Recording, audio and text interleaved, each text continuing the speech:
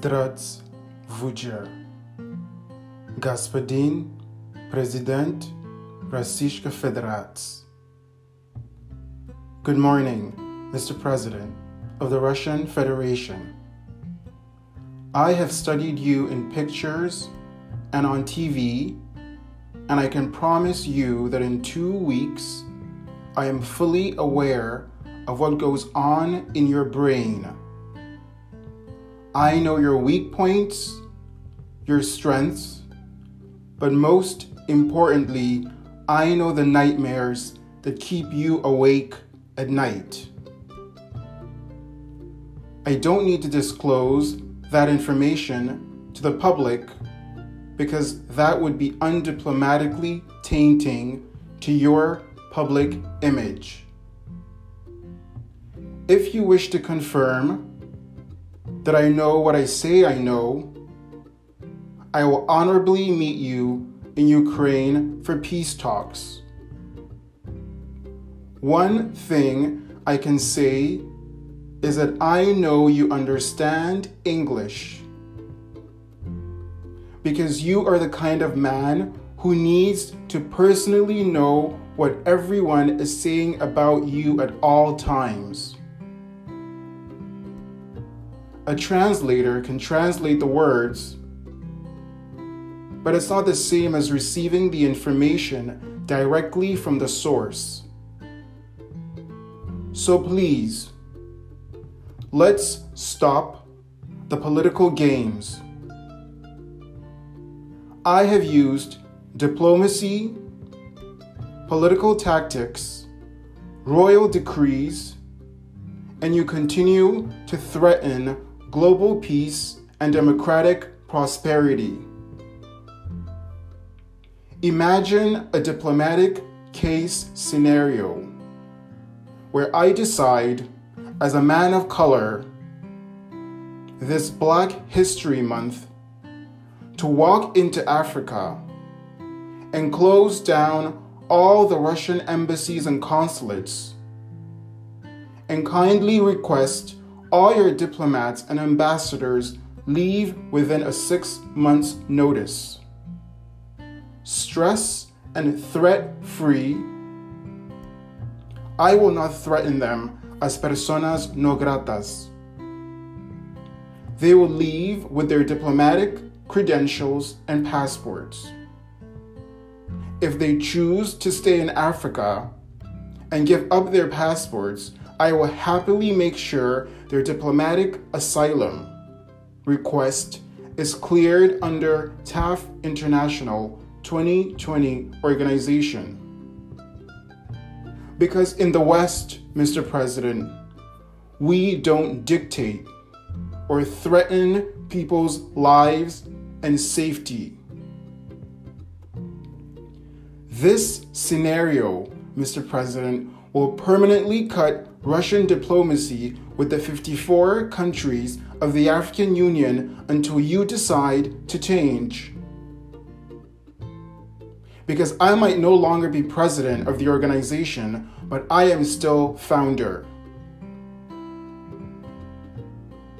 As an adult, Mr. President, you are to be a father figure to everyone my age and below.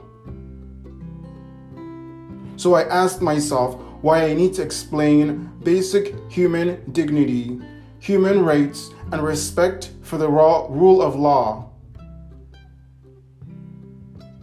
Do you know what dream I have for the innocent people of Russia and the troops you've threatened to do your bidding? That one day they can thrive and prosper in their own nation. Free of dictatorial fear, free of political threats that diminish the sanctity and integrity of their citizenship. How does one man sleep at night knowing he's the cause of suffering of millions of people? The psychological answer, Mr. President, is he never sleeps, ever. not naturally, anyway.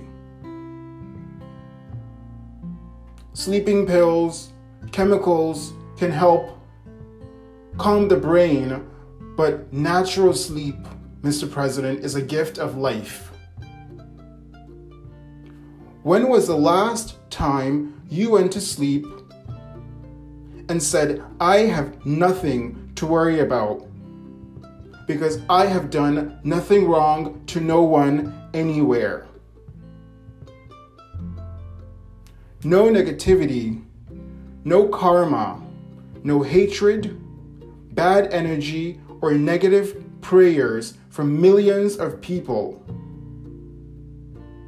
that you have made to suffer, lurking under your bed, weighing down on your heart, and creeping under your pillow, ready to disrupt the cranial chemistry of your psychology. Don't you wish you could fly to New York and have an amazing bagel with cream cheese while staring at Lady Liberty, or a baguette in Paris, or shopping in Paris and Brussels, or having a gelato in a warm Italian summer, or having German pretzels, or enjoying an African safari with the most beautiful sunsets on earth, or watching the northern lights from Scandinavia, or an ice hockey match in Canada, or biking with the Dutch in Amsterdam, or watching soccer around Latin America and doing samba with the people of Brazil, or enjoy the Portuguese and Spanish islands, or truly and freely enjoy the Arabian Nights, or enjoy the amazing cuisine of the whole Asian continent, or be blessed by the luck of the Irish, or the great hospitality of the East Europeans. Have you been knighted by the Queen of England? Or have you had spiritual cleansing from the Indians? Have you dipped your feet in the Dead Sea? You are alone, Mr. President, because you choose to be alone, not because the West is against you.